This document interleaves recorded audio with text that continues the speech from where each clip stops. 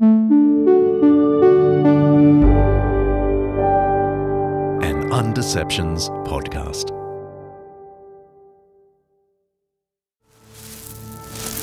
Marine iguanas lay their eggs in sand. In June, when the hatchlings emerge, they're vulnerable. They must join the adults at the edge of the sea, but the journey will be a dangerous one. This scene from the David Attenborough documentary series Planet Earth 2 has become iconic. I'm sure you've seen it. It's even won a BAFTA for must-see moment. Racer snakes.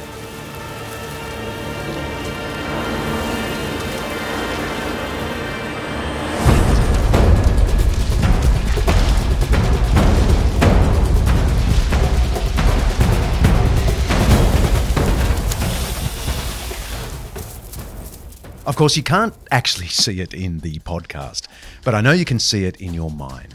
A lonely little baby iguana now running for its life, pursued by racer snakes that are piling out from holes in the nearby rocks.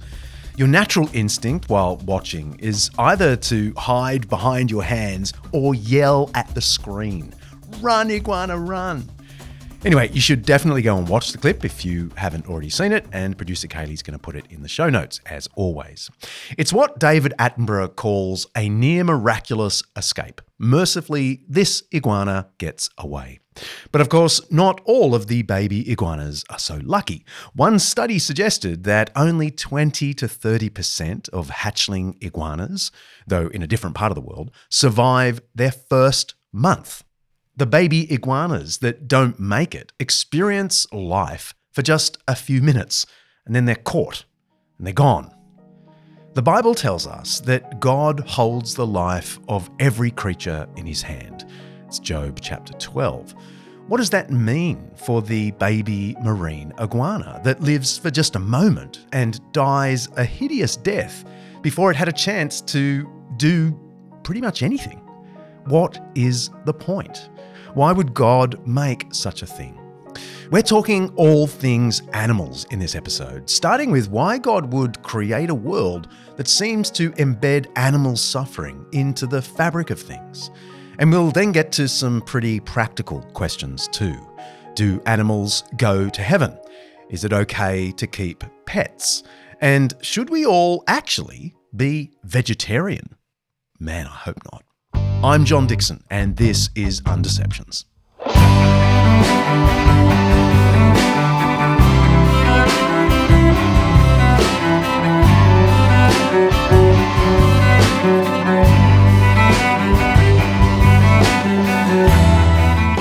Undeceptions is brought to you by Zondervan Academics Master Lectures, a streaming service to satisfy your curiosity and to help you understand the Bible with the world's leading Christian scholars, apart from the couple of courses that I teach there.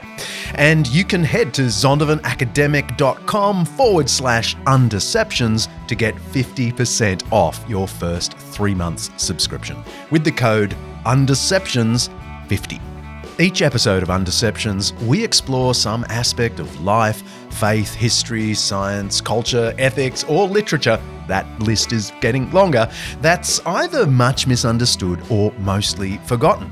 With the help of people who know what they're talking about, we're trying to undeceive ourselves and let the truth out. And if this hour of undeceiving isn't enough, join the Undeceptions Plus community for just $5 Aussie a month. You'll get extended interviews with my guests, bonus Q&A sessions, and access to our exclusive Undeceptions Plus Facebook community, where you get to hear more from me, if you really want that, and the team, and get to know other listeners. Head to undeceptions.com/plus for more info.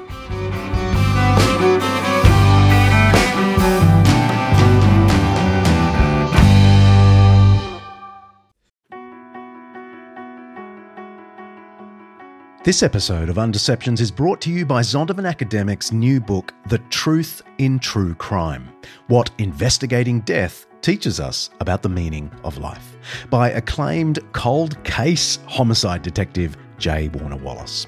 After years of investigating the causes behind deaths and murders, chasing leads and solving crime, Wallace decided to focus some of those same instincts on the most notable death in human history, the death of Jesus. And while a few of Wallace's cases remain open, unsolved mysteries, the death of Jesus obviously wasn't one of them.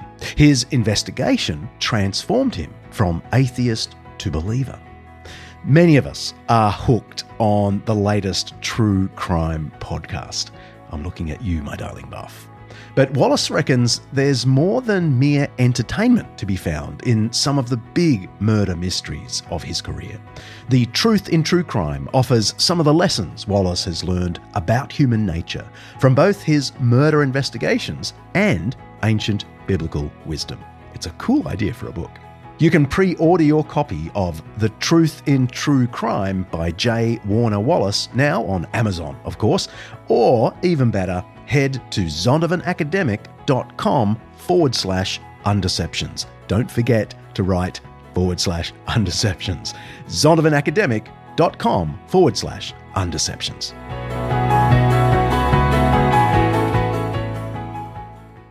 Okay, tell me what you had for breakfast. Or tell me what wine we're drinking. How about that? We're having an Just trying to Alto, get a a 2018 Alto, Ribera del Duero. Normally I have. I'm having a drink with Dr. Bethany Solareda, a research fellow in science and religion at Campion Hall at the University of Oxford. Bethany's philosophical specialty is suffering, and you might remember we spoke to her in detail about how to reconcile a good God with a world of suffering. That's back in an episode earlier this year titled On Suffering. In this episode, though, we're talking to her again about suffering, but this time the suffering of animals. Bethany is particularly interested in how we deal with the suffering of animals that we see from the very beginning. That is, before humans come on the scene. So I was interested in why would God allow such horrible things to happen? And so many people had said so much, but there's actually very little at the time I started looking at evolution, animal suffering, and the goodness of God. So for listeners who haven't really thought much about this, this problem of animal suffering, and not even thought about the brutality of the evolutionary process, can you, with your best skeptical muscles flexed, tell us how real the problem is? This question of millions of years of animal suffering. Yeah. So there have been about 540 million years of complex life. That's about how long predation has been around, for example, where creatures violently take life from each other. 99.8% of species that have ever existed are already extinct. So the biodiversity we see now is a tiny sliver of what has been available. We know that there have been 5 massive extinction events and many more smaller ones with dramatic effect. And, the majority of creatures that are sentient feel a whole lot of pain. They suffer, they die, the death rate is still what it's always been, 1 for 1. And if you think about how could a good and loving God create such a world, it really, I think, causes questions because animals can't make use of the same, what I think are the strongest arguments for humans, either that this happens to draw people closer to God. So, okay, suffering's bad, but it gives me this great opportunity to draw near to God, or you can't blame moral free will. Well, it's due to sin. And so without those two arguments, which I think are the strongest arguments really for why God might allow horrific suffering in humans, what do you do? Why would God allow the suffering of so many millions of animals? Now, I will use animals, and of course, life is much, much broader. Animals are a tiny bit of life on Earth, but because they are the ones who tend to have nervous systems that give sensations of pain, and they have central nervous systems that can process that as suffering, that's what I'll stick to. There is actually interesting work on plants and whether they suffer in a somewhat slower, conscious way. But we don't know that yet. This is where I want to give a little shout out to my listeners who don't go along with evolution by natural selection. You'll know from plenty of other episodes of Undeceptions that I take the old Earth view. But there are plenty of smart Christians who take a young Earth view that isn't compatible with evolution. There's no getting around that this is going to be a tricky episode for that kind of Christian. Bethany just assumes that evolution is a thing. If you don't think that evolution is the way the world has come to be the way it is, then the question of animals suffering before humans appeared just won't be a question for you at all. Will it, Director Mark? But for those who accept the evolutionary view of the world, the question of animal suffering can be flummoxing. Already our talk together assumes evolution by natural selection. And I know that you know there are parts of the world where that really isn't a given. Here amongst Christians in Oxford and the UK generally, it's not that big a crazy assumption. But why is evolution a given? I think that it is by far the strongest explanation for the diversity and the design, if I can say that, of life on Earth. It as a biological explanation, it is consilient. It draws together all these different areas of explanation, from distribution of species to physiological nearness of species. That, why do some species look more like other species? Why do chimpanzees look more like us and less than dogs? And why do dogs look so different from worms, et cetera, et cetera? But especially when genetics came out, the evolution is and common ancestry along the way is by far the strongest explanation of the things we see in the similarities and dissimilarities of genetics. So if God is good and loving, how do we account for the enormous amount of animal suffering that's caused by natural disasters, disease, and predation? Well, just as with the question of why God allows humans to suffer, there are different ways to go about tackling this problem. The first is, we could say God didn't create the world this way. Sin did. Our human sin even affected the experience of animals. Okay, now you're talking to a good reformed boy here, sitting opposite, and you're not very friendly with John Calvin. Not in this particular instance and what he said, yes. So Calvin wrote that the human defiance of the Creator, sin, is what brought dire consequences to the physical cosmos, creation, animals, and all that. And that's a very widely believed perspective in contemporary Christianity. Why don't you go along with John Calvin, Bethany? I think if I had been brought up in John Calvin's time, I absolutely would have. I would have had no reason not to. But the fact is, we know now of a much longer Earth history, which says that all those things were around far longer than humans were around. So you have, a 5.3 billion year history of the planet Earth, a 4 billion year history of life. As I said, before 540 million years of complex life, where we're getting multicellular organisms that are swimming around and eating one another.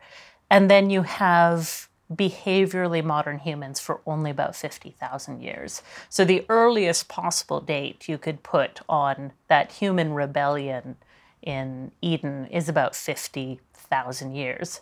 But we know that T-Rexes were eating other creatures and causing them great pain and distress. We know, that dinosaurs had bone cancer. Viruses have always been a problem for as long as life has been around in terms of causing disease. So have bacteria. So I just think chronologically it raises really big problems, Now, there are a few attempts, like William Dembski, to sort of say, oh, well, God instituted the effects of the fall into creation, long before. But then that raises its own questions. Like, God punished all these creatures for a sin that had not happened yet. And then that also means that God made sin absolutely inevitable.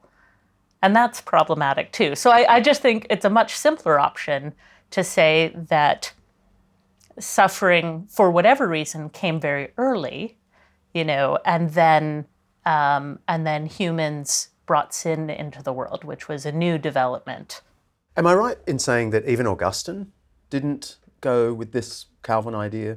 That creation is fallen? Yeah, so Augustine would have said, of course, animals eat one another. It's, part of the divine design that orders their being, that even when they pass into one another, it's part of God's plan. So he only thought that humans were immortal and felt that sin introduced death into the human species, but that every other creature would have quite naturally lived and died and passed away.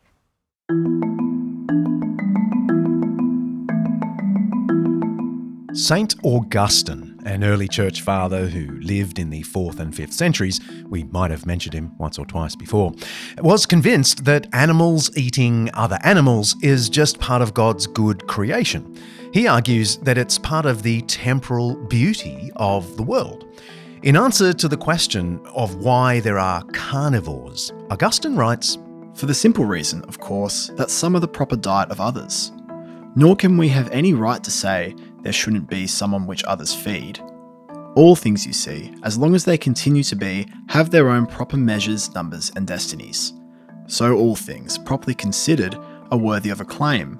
Nor is it without some contribution in its own way to the temporal beauty of the world that they undergo change by passing from one thing into another. This may escape fools. Those making progress have some glimmering of it. To the perfect, it is as clear as daylight." That's the newest member of the Undeceptions team, Alistair Belling, our researcher and writer, and of course, house drummer.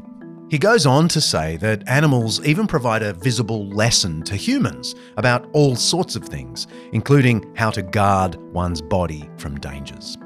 Animals are a picture of God's organisation of the cosmos for Augustine. But he isn't sure why some other animals exist. I, however, must confess that I have not the slightest idea why mice and frogs were created, and flies and worms, yet I can still see that they are all beautiful in their own specific kind.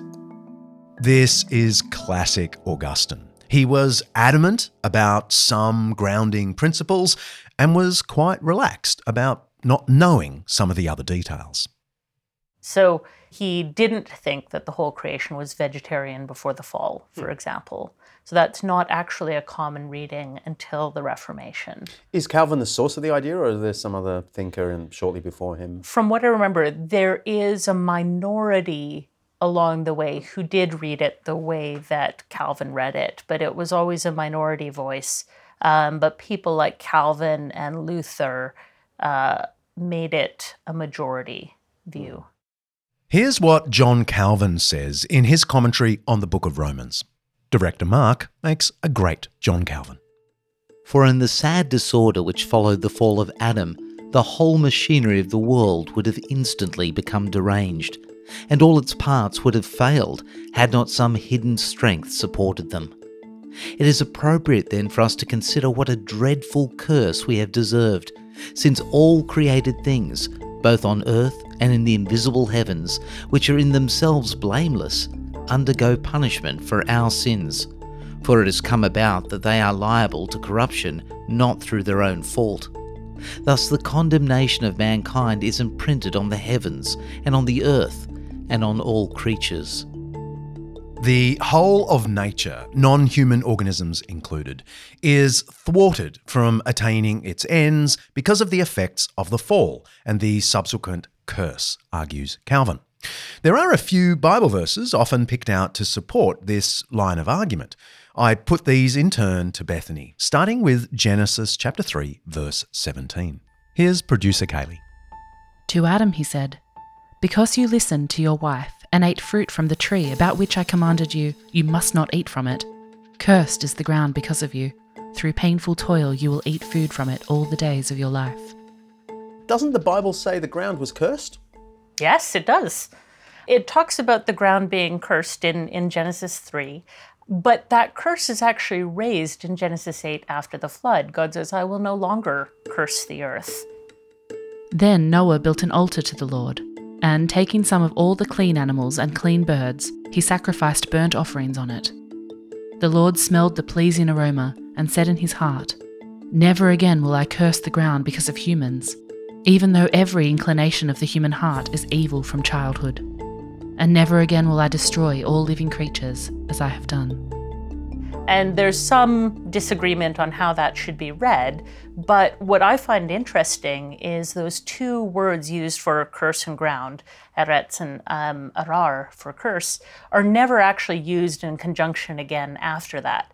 So after chapter 8, and there's a whole story I could tell about how Noah is named Noah as the one who will relieve us from the toil of the ground. Well, what toil? The toil that was laid down in Genesis 3.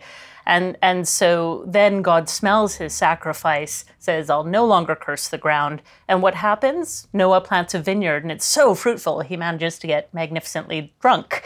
And so there's a sense of it being a new creation after the flood. And although there are bits of the land that are occasionally mentioned as cursed, in Deuteronomy, if you do this, the land will be cursed, it's always a temporary local thing. There's no sense, for example, in the Psalms, that the whole earth is cursed, right? The earth is the Lord's and everything in it. This is God's creation. It's very good. And so I don't think it's reasonable to read that part in Genesis 3 as a once for all time. You're not even convinced that the creation at the beginning, whatever that means, was perfect. Mm-hmm. I learned when I first became a Christian at 16 that the creation was perfect until the fall. Yeah, so did I. But you sort of say, well, there's an imperfection built into the fabric of all things from the beginning. Yeah. I mean, I hesitate at both perfection and imperfection because those aren't biblical words. So I think if a Hebrew writer was trying to convey the notion of perfection, they would use shalom, the idea of God's sort of perfect peace. Instead, what's used in Genesis 1 is tov meod, very good, good. So the idea that it's very good means more in a Hebrew sense that it's functional, that it's fit for purpose. But even in the initial mandate, God leaves humans something to do, right? It's multiply, fill the earth. If it were perfect, you would think that it would be unchanging, that it simply wouldn't have any place to go, right? And we think of that sort of, now, I mean, this has been critiqued, but we generally think of more of a sense of static perfection when we start thinking of heaven. Yeah, but in Genesis 1, there's no sense that this is the end. Colin Gunton says, creation is a project. It has somewhere to go. And that sense of dynamicism, that sense of change, I think, opens the way to saying we can actually accept an evolutionary narrative. Not saying Genesis 1 does. I don't think the authors knew anything about evolution or that they were secretly inserting it. But I think we don't have to say that it was created in its final form. Otherwise, what would humans have done? This is worth pondering, whatever your view. The Bible doesn't say the world was perfect in Genesis 1. It says it was good. And the Apostle Paul in the New Testament continues to call it good, even though Paul writes long after the fall, long after there's plenty of pain in the world. In 1 Timothy 4:4, he says, everything God created is good. That's pretty emphatic. So calling things good mustn't be the same as calling them perfect. Okay, what about this verse from Romans 8? Creation was subjected to frustration, not by its own choice, it was the choice of the one who subjected it, but in the hope that the creation itself will be set free from slavery to decay and brought into the glorious freedom of God's children. We know that the whole creation is groaning together and suffering labour pains up until now. This passage is often interpreted as meaning the fall of man brought also the fall of creation. Yeah, I don't buy that. But what is the subjugation to frustration? What's that Yeah. referring Well, to? when it's using frustration in the Greek, it's actually the same word that's used in Ecclesiastes. Now, in that word is often translated as meaningless, but I think, Havel, it's much better translated as sort of fleeting.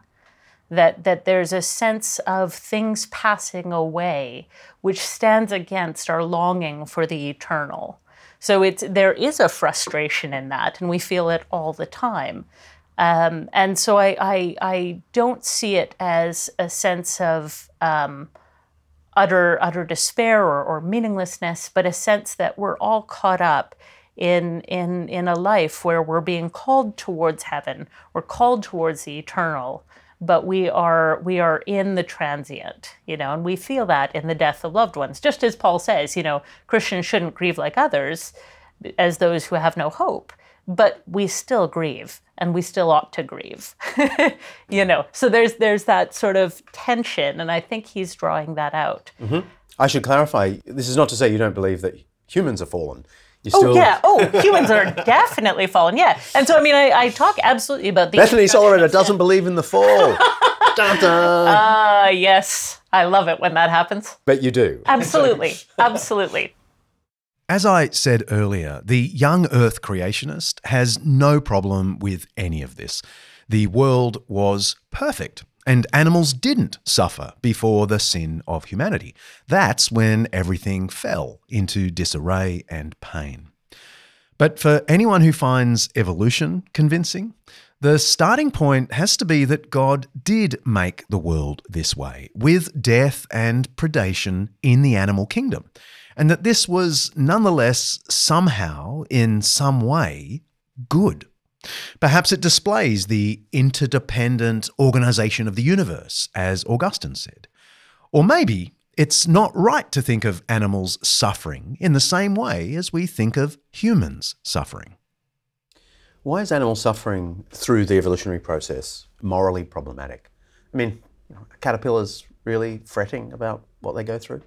Yeah, well, and again, that's kind of why I try and say animals, and at other points I'll say sentient animals, because I think that a lot of the death that happens is not problematic. So I think that, Darwin had a real problem with the Ichneumonidae wasps inserting their larvae into caterpillars who would then grow up and eat their way out of caterpillars. And they've actually found that they target the least vital organs first. So the poor caterpillar lives as long as caterpillarly possible to provide a fresh meal for the young wasp. So he was pretty horrified by that and saw that as a real argument. But I sort of think... Darwin really had a problem with this. In 1860, he wrote to botanist Asa Gray these words: "I cannot persuade myself that a beneficent and omnipotent God would have designedly created the Ichneumonidae with the express intention of their feeding within the living bodies of caterpillars." But I sort of think, well, as far as we can tell, caterpillars don't have this sort of ability to feel pain, but not necessarily to understand suffering, or that they are the ones who are suffering. So something like the argument that C.S. Lewis makes in The Problem of Pain probably applies to caterpillars. Doesn't apply to cats and dogs and birds and, so many other creatures, polar bears, yeah. In his book, The Problem of Pain, C.S. Lewis calls the problem of animal suffering appalling, particularly because the Christian explanation of human pain can't be extended to animal pain. So far as we know, Lewis writes, beasts are incapable either of sin or virtue. Therefore, they can neither deserve pain nor be improved by it. Lewis argues that many animals who appear to be suffering may not be suffering at all, simply because they have no capacity to experience it as suffering, no capacity to distinguish a sensation as experience. He calls it sentience without consciousness. But even Lewis says that while this might apply to the lower forms of animals, Darwin's caterpillars perhaps, as we move up the scale of ability, it's not so clear. He adds, "It is certainly difficult to suppose that the apes, the elephant, and the higher domestic animals have not, in some degree, a self or soul which connects experiences and gives rise to rudimentary individuality." Of course, any suggestion that animals may not really suffer can become deeply problematic when it's used as justification to dismiss animal welfare completely. So, what do we do with all of this? Bethany has some thoughts. And I think that, again, when we look through the majority of the Bible, what we find is even the really rough parts of creation being attributed to God. So whether that's in the Psalms, this was my next question. whether I'm that's really in interested in Job. this. So can you expound? Because I find this one of the most compelling, disturbing, and yet comforting insights in your book. Ah, thank you. So even in Job, like... Yeah. I mean, God takes chapters saying, hey, Job, have you seen my creation? Have you seen how I'm the one creating the blizzards? Have you seen that I'm the one creating the great storms? Have you seen that I'm the one who created the great Leviathan of the deep, who so terrifies you and causes chaos and destruction, and I'm the one who feeds the vultures and, where their babies are covered in blood from eating the carcasses of creatures they've caught. Same in Psalm, I think now 104, is it, where the lions seek their prey from God. And you have God providing for the ravenous beasts as well as for the more peaceable ones. And so I think it's a lot more coherent with Scripture to say the Bible presents a carnivorous creation as God's creation. Yes, I mean, here is the point where your argument is mind-bending, because you're not so much trying to say, oh no, here's 3 reasons why that's not so bad, or why we can defend God in the light of the badness. You're saying, well, actually, there's a goodness of God in predation and parasitism and so on. So I want you to really help me here, because I have a lot of skeptical listeners to Undeceptions. Yeah. Instantly they'll be thinking, okay, at least this accords with science, but does it accord with Christianity? I thought Christianity was into that God of love and goodness and so on. So how do you see the evolutionary process with all its predation as good? I think that it has to do with the nature of God's love when it comes right down to it. So the heart of my argument is that love is not primarily interested in avoiding suffering, in avoiding death, but in seeing redemption and fullness of being in and through those things. I'm not saying that every aspect of creation perfectly reveals or reflects God's character. So I think parasitism is a good example of animals basically cheating. But what I think is revealed in the evolutionary process is God so loved creatures that God let them be themselves, let them have freedom of agency. Now, in some creatures, the worm, that might be very small agency. Do I tunnel left or tunnel right? It's not a very important choice.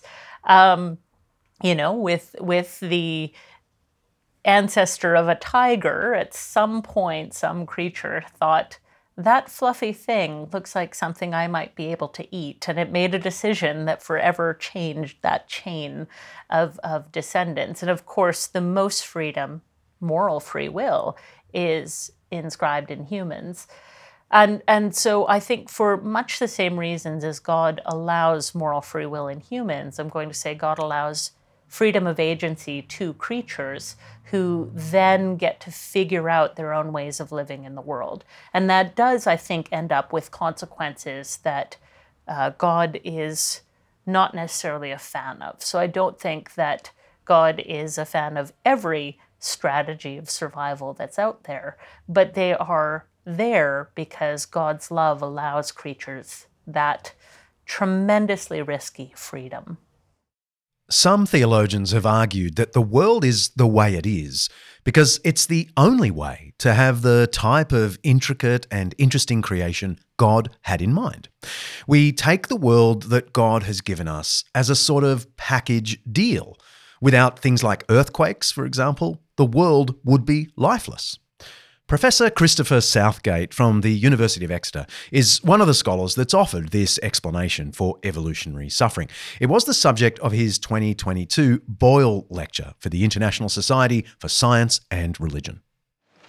I have been one of the thinkers who have postulated what has come to be known as the only way argument.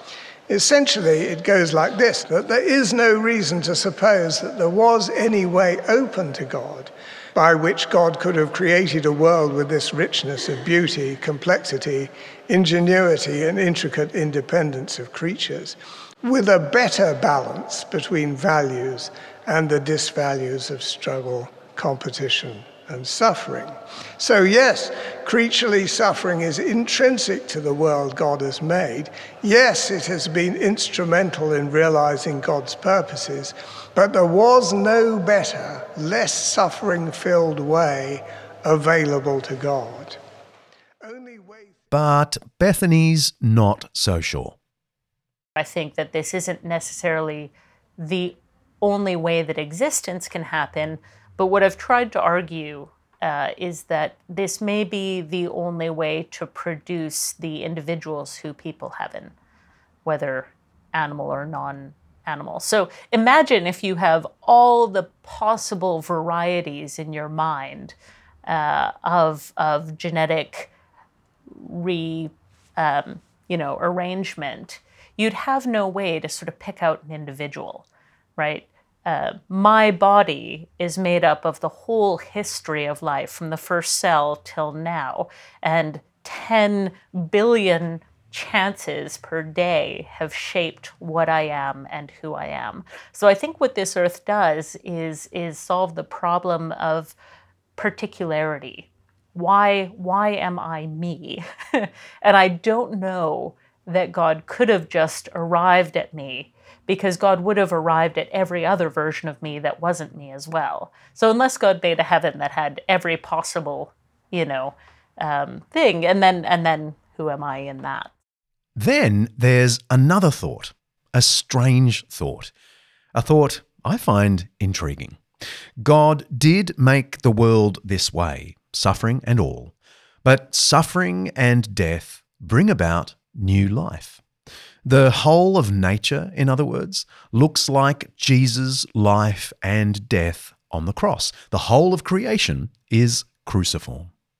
Robert Farrar Capon talks about how the cross, far from being an aberrant occurrence in creation, is actually revealing what creation has meant all along. So he talks really movingly about how that in every animal who dies as sort of a sacrifice to the life of others, we see a mini cross of Christ. That in every victim of evolution's process, we see unveiled the idea that death leads to new life, just as we see it epitomized in the cross, where Jesus dies and gives life to all of creation, not just human, but to all of creation, to be redeemed, restored, renewed in the new creation. So I'm very skeptical of saying that the cross is some sort of interruption rather than a revelation of what creation has meant all along. Yeah. All of this has implications for what redemption means. I want you to return to animals. Yeah. You're saying there'll be animals in the kingdom of heaven. Yeah. Everything that God loves. And so I think that includes all animals. No, I mean, the reason that much of the Christian tradition has not affirmed it, and there have been people like John Wesley is a notable example of somebody who really said that animals will be part of the general resurrection. In fact, elevated to an almost human appreciation. Yeah. So he sort of says, as humans will become like the angels in power and glory and knowledge, so animals will be elevated to the point of humans. And basically his point was that many animals who don't have sentience couldn't properly enjoy heaven. So God would have to give them an upgrade so that they could properly enjoy what they had been given, rather than just have sort of a passive or unknowing sense of God's grace and provision. So I like that. But the main reason people didn't think animals were part of the general resurrection was because they thought that animals didn't have a rational soul, and that rational souls were the only part of the creature that survived death. So in Aristotle's version, you have like the vegetative soul, the animal soul, and the rational soul in humans. But I don't actually follow Aristotle. I don't think he's a great, he has certainly contributed a lot to theology, but I don't follow him in this. I prefer the Hebraic view, where animals are living souls. Their bodies are the true embodiment of what they are. And so I think when we die, we pass away, and God resurrects us as bodies, and therefore there's no need to exclude any creature from that.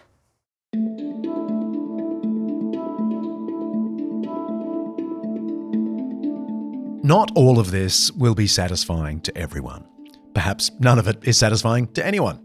Charles Darwin wrote another letter to his friend Hooker in 1856, saying, "What a book a devil's chaplain might write on the clumsy, wasteful, blundering, low and horridly cruel works of nature." The famed skeptic Richard Dawkins named one of his books A Devil's Chaplain, jumping on this issue as one that Christians have often struggled to explain. Part of me is content to let God be God. Even if all the problems were unresolved, I'd still hold that the evidence of God's existence is overwhelming. The first cause argument we've discussed before is, to me, compelling. And even the teleological argument about the rational orderliness of creation can't be undone by this stuff, for the simple reason that we can only recognize the harshness and disorder because we recognize and expect a more fundamental beauty and order in creation. Yes, the tap, or I guess I've got to learn to say faucet here in America, is dripping sometimes. The tap is dripping, and we notice it. But we mustn't miss the more basic reality that there is a working tap there in the first place. The problem of the working tap is way more mysterious than the problem of the dripping tap. For what it's worth, my view of animal suffering, of Genesis and the fall, is that there was a decay and death built into the fabric of creation from the beginning. I reckon Genesis itself hints at that. There is a deceiving snake already there in the garden. There were trees with fruit that grew, ripened, and then died. And of course, Adam and Eve are eating the fruit, so certainly that fruit dies. More than that, it seems clear to me that Adam and Eve would themselves die by their natural condition if it weren't for the fact that they were allowed to eat from the so-called tree of life in the garden.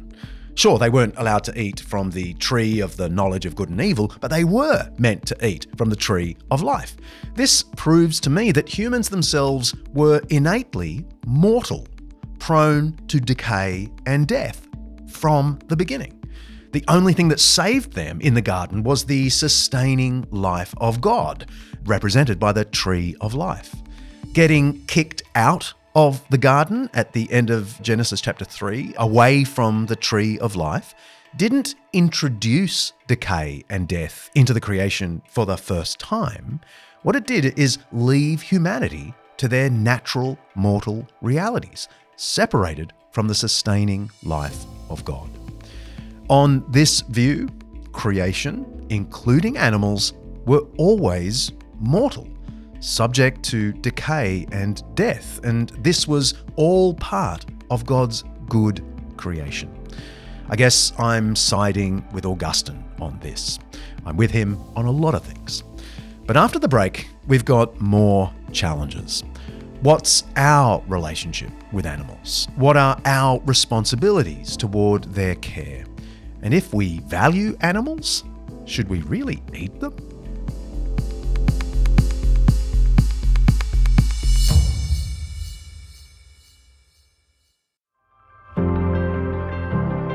In the Democratic Republic of Congo, corruption and conflict have plagued communities like Kindu for decades, and access to quality education as a result is scarce.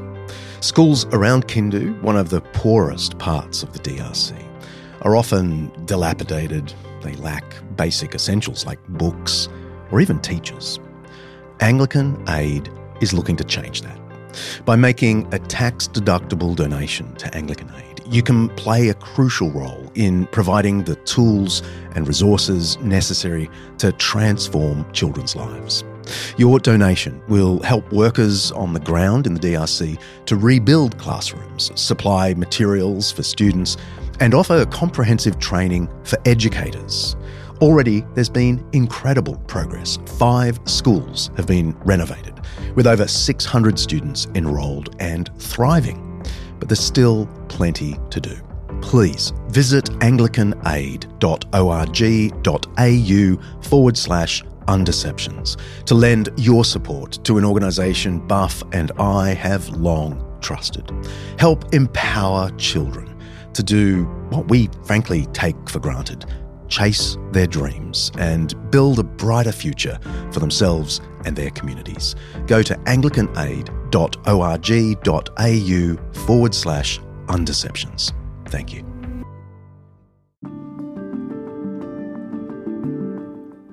We are so grateful to our friends at Morling College for their support of the Undeceptions podcast.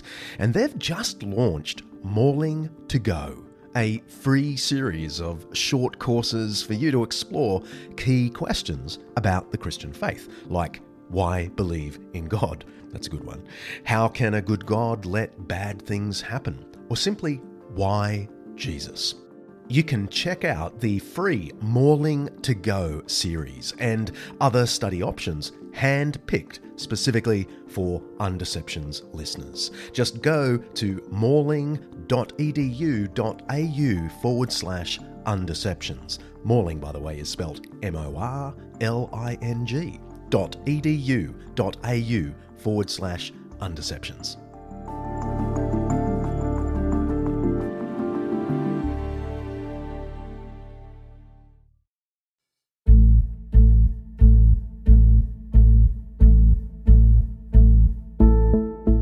To end tyranny, we must first understand it.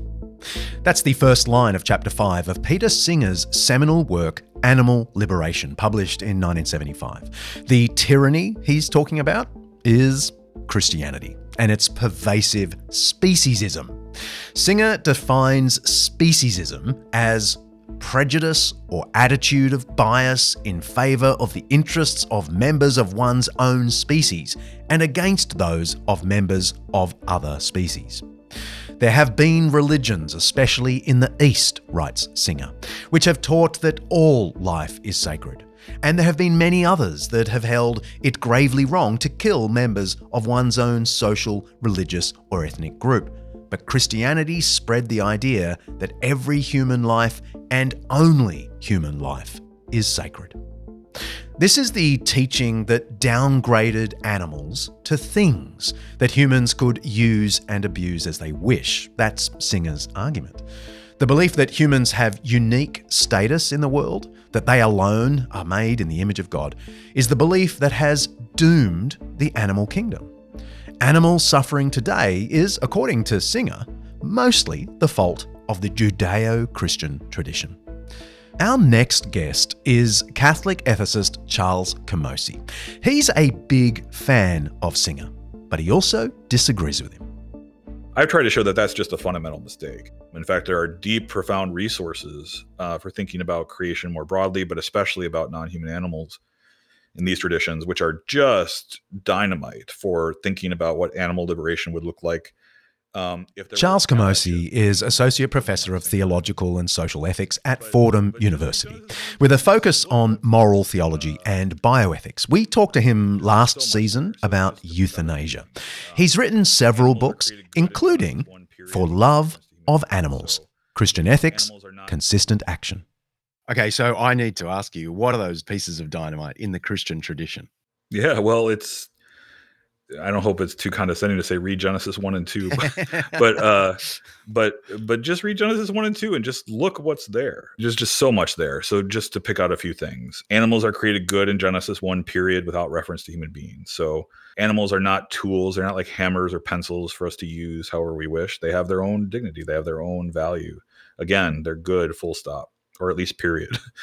Also, at the end of Genesis 1, the ideal, right? This is not a history text. It's a theological text. It's a text that trying to explain theological truths through a story. And the story is very clear. The ideal that God set up in the Garden of Eden was one in which we're eating fruits and plants. It isn't until Genesis 9, after sin has screwed things up, that God kind of grudgingly gives freedom to eat meat in a fallen world, which was not the ideal. And even then, there's very significant strictures associated with it, as many of you probably know about Jewish kosher laws. If you're going to eat meat, there's lots and lots of rules about how that works. And you're in particular not supposed to eat meat that has its lifeblood still in it. So even having that kind of respect for the lifeblood of the animal is at the heart of even the fallen world. In Genesis 2, which is a different creation story, older creation story, the animals are brought to Adam not to eat, not to ride, not to use for clothing, but because it is not good, man should be alone. And a lot of people think that that's when Eve shows up. Eve does show up as the suitable partner, of course.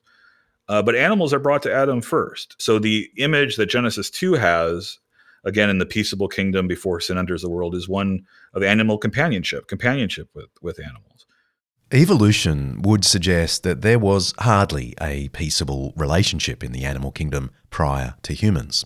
But Charles is talking here about the ideal that Genesis portrays of peace between humans and animals. The Bible has a high view of animals from its very beginning, says Charles. And with that in mind, let's press pause. I've got a 5-minute Jesus for you. The Bible itself does have explicit statements about the care for animals and God's own feeling toward animals. The Israelites were explicitly commanded to assist an animal that falls into a pit, Deuteronomy 22. And the book of Proverbs in chapter 12 explicitly says, "The righteous care for the needs of their animals." I like it. Then there's one little known fact that I only discovered when preaching through the book of Jonah at my old church. Shout out to my besties at St Andrews Roseville. Miss yous all. Anyway, the prophet Jonah is annoyed that God didn't wipe out the pagan city of Nineveh. And God explains that he cares for a city like this with over 120,000 people. Okay, that makes sense. But the final phrase of the whole book of Jonah is, "and cattle galore."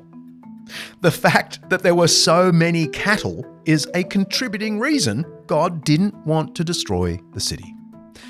Okay, what about Jesus? Frankly, there's not much in Jesus about animals. On the one hand, we can say he ate meat. There's no getting around that. He ate a traditional Passover every year, but explicitly in his final week. And the central ingredient of the Passover meal to this day is, of course, cooked lamb. There's no Passover without lamb. I know there are Christian vegetarians, even on the Undeceptions team, but I won't pick on him at this point, because I've already picked on him earlier. But for the Christian, there can't be anything intrinsically wrong with meat eating. It only becomes wrong when our meat comes from sources that mistreat animals in the period of their growth and fattening. On the other hand, Jesus does speak of God's own care for animals, and his words suggest an intimacy between God and animals. In Matthew 6, the famous Sermon on the Mount, Jesus says, "Look at the birds of the air. They do not sow or reap or store away in barns, and yet your heavenly Father feeds them." Jesus then adds an equally important point. Are you not much more valuable than they?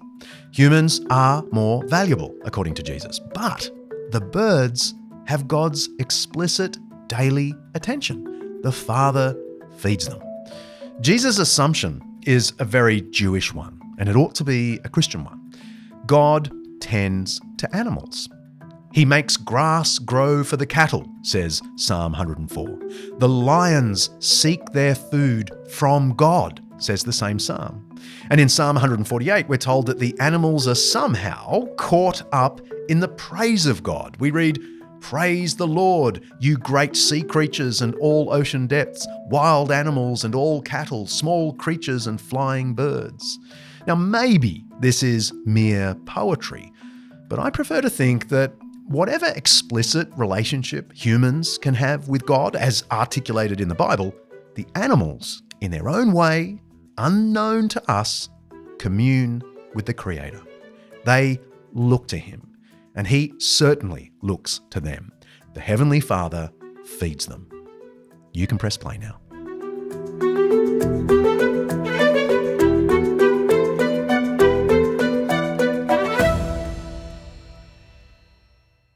I asked Charles where things went off the rails, where Christians started to think of animals as mere products and tools. The main thing that we see in the church fathers is a real sense that animals, again, are not mere things.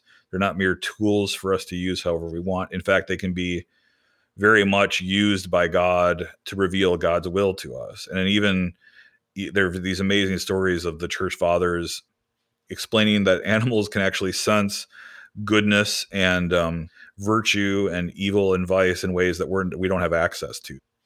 Yes, there's a 2nd century Christian text called the Acts of Paul, sometimes called the Acts of Paul and Thecla. It's partly about the Acts of Paul and also partly about this woman missionary called Thecla. She's a colleague of Paul but does a whole bunch of preaching on her own behalf. We've discussed it before way back in season something or other when we talked to Professor Lynn Cohick about women in the early church. I feel like saying, Producer Kaylee, what was that episode called? What was its number? Remembering Women. Remembering Women, yes. Do you know its number? Episode 22. Woo! You just got all that in your head, don't you? She's a legend. Anyway, the story is at least partly legendary, unfortunately, but it gives insight into what some 2nd century Christian leaders thought about women missionaries. Thecla preached all around the Mediterranean and converted whole towns to Christ. But there are also some hints that Professor Camosi is alluding to of what these early Christians thought of animals. On one occasion, Thecla is thrown into the arena to be executed by wild beasts.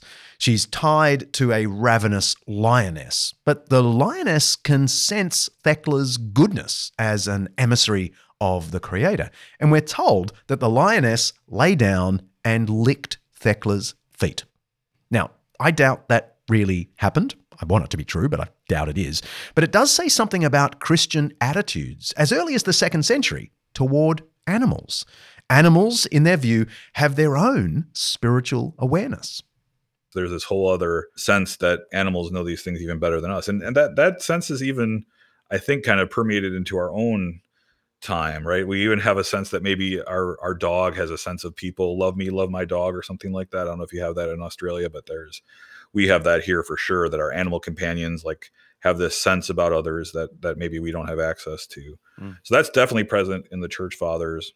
And the Middle Ages, especially Thomas Aquinas, they have their problems. And this is where Peter Singer really hammers home his critique on the Christian tradition. But even with someone like Thomas Aquinas, who I still haven't figured this out. His mentor was Albert the Great, who is maybe the most important zoologist in all of the Middle Ages, over 600 years, and cared so deeply about animals. Thomas, though he was so influential, got so much wrong about animals. He really did say that though animals have emotions and animals, demand serious consideration from us, again, not things, they're not treated like we do in factory farms in our own time. What's really wrong with treating animals poorly is that it reflects badly on us. There isn't something about the animal itself that is harmed. And it gets back to that moral. In his Summa Theologiae, Thomas Aquinas wrote, "According to the divine ordinance, the life of animals and plants is preserved not for themselves, but for man. Speechless animals and plants are devoid of the life of reason whereby to set themselves in motion, They are moved, as it were, by another, by a kind of natural impulse, a sign of which is that they are naturally enslaved and accommodated to the uses of others. He that kills another's ox sins not through killing the ox, but through injuring another man in his property. There is, of course, a truth in this. Animals do not have the order of reason that human beings do. But it's easy to see how a statement like this from Aquinas can be read as a justification for the worst kind of, say, factory farming. It's unlikely a theological statement from Thomas Aquinas or anyone else actually influenced factory farming. The forces of the market produced that. But theology can make Christians lazy in their response to animal cruelty. Now, I will say, when capitalism comes on the scene, in the modern period, that really kicks things into a whole nother level of how we treated animals. That was way worse than anything that appeared in the Middle Ages or the early church. The real enemy here is consumerism and treating animals as pencils and hammers, and not these ideas that were problematic, but at least understood that these were gifts from God and had their own dignity and way of being in the world. But when our consumerist capitalist culture took over, that all went out the window. The Christian church has an imperfect tradition with respect to animals, often swinging too far in its emphasis on humanity as the pinnacle of creation and being dominant over everything else. But as with so much of human history, even when the church was getting it wrong, there were individual followers of Christ who often had very loud voices, and they advocated for a better way. They are the prophets, calling God's people back to their own ideals. One good example is William Wilberforce. Now, I know he's best known for his fight against human slavery in the late 18th and early 19th century, but he was also concerned for animals. He was a founding member of the Royal Society for the Prevention of Cruelty to Animals, the RSPCA, which is still super active in the UK and Australia. Wilberforce led the fight to outlaw bull baiting in Britain. For 200 years or so, bull baiting was a spectator sport to watch a pack of dogs fight a bull. People also thought it made the bull meat more tender when eaten. Wilberforce and his friends got it banned eventually. Sadly, he died 2 years before the Full-Scale Cruelty to Animals Act was passed in 1835. And actually, he died just a month or so before the Slavery Abolition Act became law as well. There is a link between the Christian care for humans and the Christian care for animals. It's exemplified in the work of someone like Wilberforce, but he's not the only one, of course. Writing in Time magazine back in 2014, influential American writer Mary Eberstadt said religious concern for animals comes as a surprise only to those unacquainted with religion. Animal welfare is a lively topic among Christians, and not just the lefty types, so-called. One of the most influential Christian takes on animal welfare came from Matthew Scully, a prominent speechwriter to Republican President George W. Bush. Scully's book, Dominion, made a splash in the early 2000s. His conservative Catholic background seemed to clash with his call for humans to be the defenders of animals. Some see advocacy for animals as a distraction from our advocacy for human life. It's a waste of resources, say some, when the true fight should be against, say, abortion. But Charles Camosy says it's all about having a consistent life ethic, one that resists throwaway culture. Being pro-life is entirely consistent with caring for animal life, even chickens. Chicken pies? Yes, but I don't want to be a pie. I don't like gravy.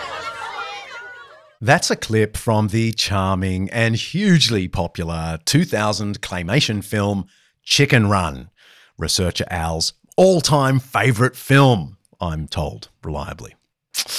It's about an American rooster who falls in love with a hen on a British farm. and their attempt to escape the farm and its evil farmer before they're turned into chicken pot pie. More than 20 years after the first movie, producer Kaylee tells me Netflix has announced a sequel for Chicken Run. It'll come out in 2023, and it's called Chicken Run: Dawn of the Nugget. Not much is known so far about the new movie except this synopsis. The chickens escaped from the farm and made it to a peaceful island sanctuary, far from the dangers of the human world. But back on the mainland, the whole of chicken kind faces a new and terrible threat. Presumably, that threat is chicken nuggets. I'm wondering how McDonald's is going to respond to this. Probably not with a Happy Meal film deal. Anyway, chickens bring us to the real, practical outworkings of what we've been talking about so far. How are we to deal with animals in our everyday lives? Is it okay to have pets? And can I eat meat? Even just one measly nugget. Okay, so is it wrong to eat meat? I don't know if this makes me an annoying academic ethicist, but I'll say it depends. Even someone like Peter Singer will say if it's you and the pig starving in the forest, you get to kill the pig. He uses utilitarian reasoning for that, despite the sophistication of pigs, who are quite sophisticated. They can even play video games, open doors, etc. He would say that the kinds of preferences that you have are more sophisticated, and therefore you can do that. The teaching of my own church is that you can use Catholic Church, Catechism of the Catholic Church says you can use animals for food and clothing, but you also have to treat animals with kindness. It's interesting, both those things appear in the Catechism of the Catholic Church. The Catechism of the Catholic Church is the official document of Catholic teaching. It's hundreds of pages long, and it combines some Bible, some tradition, and some philosophizing to produce a pretty comprehensive account of what Catholics are meant to believe. Now, as a proud Protestant, there's quite a bit I can't accept. Stuff about Mary, stuff about the Pope, stuff about grace and good deeds, and so on. But I have to say, some of it is utterly brilliant, and I wish there were a Protestant version of the Catechism that, Protestants agreed on. And on animals, it makes a bunch of important stuff pretty clear. I hope my hardcore Protestant mates don't get upset with me here, but I have to read the section on animals, because I agree with every line. The seventh commandment enjoins respect for the integrity of creation. Animals, like plants and inanimate beings, are by nature destined for the common good of past, present, and future humanity. Use of the mineral, vegetable, and animal resources of the universe cannot be divorced from respect for moral imperatives. Man's dominion over inanimate and other living beings granted by the Creator is not absolute. It is limited by concern for the quality of life of his neighbour, including generations to come. It requires a religious respect for the integrity of creation. Animals are God's creatures. He surrounds them with his providential care. By their mere existence, they bless him and give him glory. Matthew 6:26. Thus men owe them kindness. We should recall the gentleness with which saints like St. Francis of Assisi or St. Philip Neri treated animals. Okay, I'm not a big fan of that particular line. It goes on. God entrusted animals to the stewardship of those whom he created in his own image. Genesis 2:19-20 and 9:1-4. Hence, it is legitimate to use animals for food and clothing. They may be domesticated to help man in his work and leisure. Medical and scientific experimentation on animals is a morally acceptable practice if it remains within reasonable limits and contributes to caring for or saving human lives. It is contrary to human dignity to cause animals to suffer or die needlessly. It is likewise unworthy to spend money on them that should, as a priority, go to the relief of human misery. One can love animals. One should not direct to them the affection due only to persons. Humans are the first priority, in other words, but animals are still to be loved. They are creatures with a measure of dignity. They have claims on us. I like it.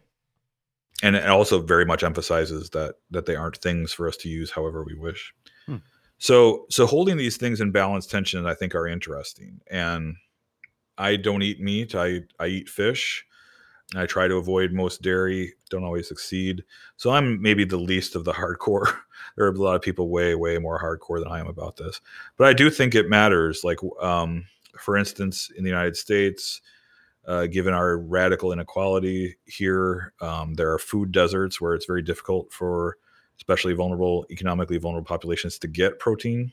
I think somebody in those circumstances is quite different from somebody who is just feasting on factory farm meat day in and day out, who would have the resources to get protein. In 2004, the organisation PETA, People for the Ethical Treatment of Animals, launched a new campaign they called Holocaust on Your Plate. Advertising displays juxtaposed images of humans in Nazi concentration camps and animals in slaughterhouses and factory farms. And the slogan read, "For animals, all people are Nazis." Yikes. In Germany, the campaign was banned. Germany's highest court stated that the displays would have made, quote, "the fate of the victims of the Holocaust appear banal and trivial." But PETA argued that the ban by the German government showed that it is the animals' suffering that is considered banal and trivial. I'm with Germany here. There is a problem that emerges in a merely evolutionary, godless view of creation. If all living things are accidental products of time and space, there can be no arguments for the intrinsic worth of one living being over another. So this naturalistic, atheistic viewpoint allows two completely contradictory approaches, both of which are logical outworkings. One is to see animals as equally valuable to humans, and therefore killing a chicken is like killing a human. There's no value difference. The other, though, which is just as logical, sees no real intrinsic value in animals beyond my needs and the needs of society. So I can treat them how I like, since I'm the one with the decision-making power. Christianity's view rules out both of these. Christianity does teach a hierarchy.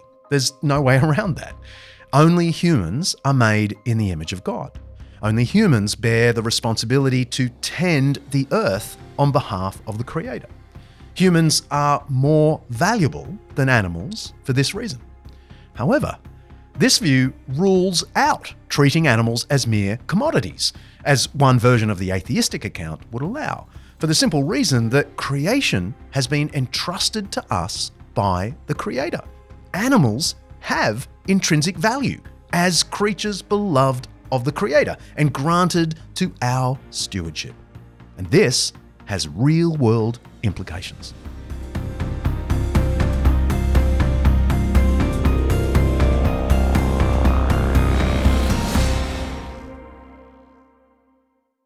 Are you saying then at a minimum, we should only eat the meat that we are confident has come from places that care for the animals and kill them humanely, that avoiding factory farms is an absolute, even though you don't like absolutes, but Yeah, so I do think for the vulnerable person who has very little other way to get protein, I think maybe not. I think if they can find access for protein other ways, that would be better, but many, at least in this country, do not.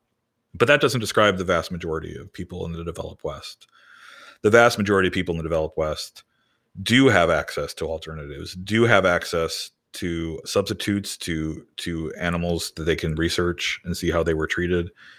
And I was about to say something about factory farming. That is where I put my focus, not only when it comes to, animal liberation or justice for animals, or however we want to talk about a peaceable kingdom and animals, but also it's just so, again, interconnected with a host of other issues. I probably don't need to tell you that one of the most serious sources of carbon emissions for global climate change is factory farms. In fact, if one is driving around an electric car but feasting on the flesh of animals from factory farms, I just don't know, what's going on with that person. Something has gone wrong. Also, at least in my country, a lot of the workers who are hired to work these farms are treated incredibly poorly and certainly not paid a living wage, and often manipulated via human trafficking, and certainly related to the complex issues we have with immigration in this country. So worker justice is a major part of the concern as well. And then just straight up no chaser economics, right? If you just do an analysis of how to get the most calories out of an acre of land, it isn't growing crops, feeding them to an animal, and spending energy resources growing the animal and then eating part of the animal. That is just, in fact, a really, really inefficient way to get calories out of an acre. So even if one is just taking the hardest of the hardcore economic kind of approaches here, there's really nothing about this that makes sense from these kind of perspectives. So even if you wanted to take an attitude more akin to Thomas Aquinas and focus on what our treatment of animals in factory farms says about humans instead of considering the animals for their own sake, factory farming is still just out and out harmful. It's a symptom of an all-consuming consumer culture. Now, I admit, I've had a growing sense that the meat I buy in the supermarket, and I love eating meat, matters to God. Especially in inflationary times like these, it's so tempting to go for the cheaper cut of steak, the cheapest chicken. But over the last few years, and especially since I've been introduced to thinkers like Charles, I feel I can't purchase the cheapest meat and poultry because it almost certainly comes from farms where animals were treated as having no value, where there was no human stewardship of creation, just a use and abuse of creation for our gain. Now, I don't feel I can be preachy about this because it's not a conviction I've lived by for very long at all. But this thought has really got a hold of me and my darling buff before me. God loves animals. And as a steward of his creation, as his image bearer, I owe animals kindness. Are you okay with my owning pets? Yeah, no, I think maybe we need... You don't see that as an objectification of animals? I mean, I would need to know more about how you treat your pets, but... Very well. I imagine so. But I really think this gets to the Genesis 2 thing I was talking about earlier, right? This idea that God brought the animals to Adam because it was not good, he should be alone. And so to the extent that we are fostering relationships along these lines, I think that's a good thing. And I don't think it should replace human relationships. I'm with Pope Francis on that. He came out with something really made headlines a few weeks ago by saying, it's too many people are replacing human relationships with their relationships with their pets, which may or may not be true depending on where you live in the world, I guess. But it certainly may be true in Manhattan. But relationships with animals are good. And especially if one is taking a biblical perspective, those kind of relationships are really good.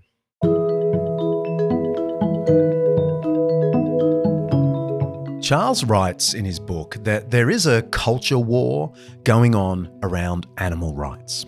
Many traditional Christians, he says, associate animal rights activism with a challenge to their fundamental beliefs about God and the value of human life. Their rejection of animal concerns becomes a way to defend their faith. Some in the secular community, by contrast, see Christian inconsistency with regard to animals as just another part of a religion they find primitive and foolish. The result? Traditional Christians cannot see any good coming from standing up for the dignity of animals, and atheists promoting animal rights see Christianity as a source of the problem rather than part of the solution. Man, that is so typical of the bifurcation going on in our culture. We break into our tribal groups and don't concede anything to the other side. But my progressive atheist friends, to use cliched language, have more than a point when they say Christians have sometimes been careless when it comes to animal rights. In trying to preserve the dignity of the human person, Christians have sometimes avoided the call to care for animals. On the other hand, I don't think a naturalistic, atheistic view of the universe can logically ground care for animals. Like I said earlier, if everything is an accident, sure, humans can't really claim to have greater intrinsic worth, but nor can we claim any intrinsic worth for anything. Not for ourselves, not for the environment, and not for animals. Christianity provides a logical and ethical framework for kindness toward humans, as made in the image of God, and kindness toward animals, as creatures committed to our care on behalf of our shared Maker. I thank God there are people like Charles Camosi trying to point the way.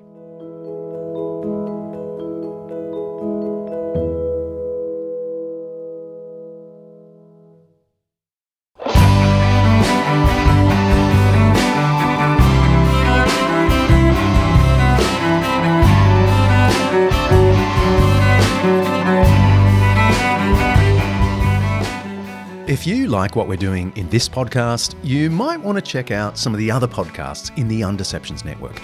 Our newest one is DeLorean Philosophy, and it tries to help us think through the future implications of today's news. Well-known author and commentator Steve McAlpine takes an in-depth look at a trend or event that's playing out in society right now, and he asks, where is this taking us? You can find DeLorean Philosophy and everything else we're up to at undeceptions.com. While you're there, pick up an Undeceptions t-shirt, or perhaps even consider making a donation to support the work of Undeceptions. We still really need your help. We've got a bunch of exciting things coming up in 2023. I can't wait to tell you about them when I'm allowed. But they'll help you engage even more deeply with the Christian faith, wherever you are in your journey of doubt and belief. And we can certainly only do these things because of people's generous support. All right, next episode. We're thinking about time, the past, the present, the future, and why the way we think about time matters for how we live the good life in time. See ya.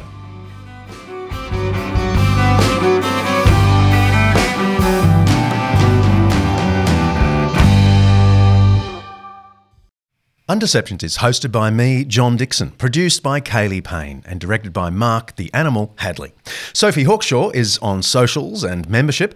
Alastair Belling is a writer and researcher. Siobhan McGuinness is our online librarian, and Lindy Leviston remains my wonderful assistant in a different time zone. Editing by Richard Humwee. Special thanks to our series sponsor, Zondervan Academic, and their master lectures for making this Undeception possible. Undeceptions is the flagship podcast of undeceptions.com. We're letting the truth out.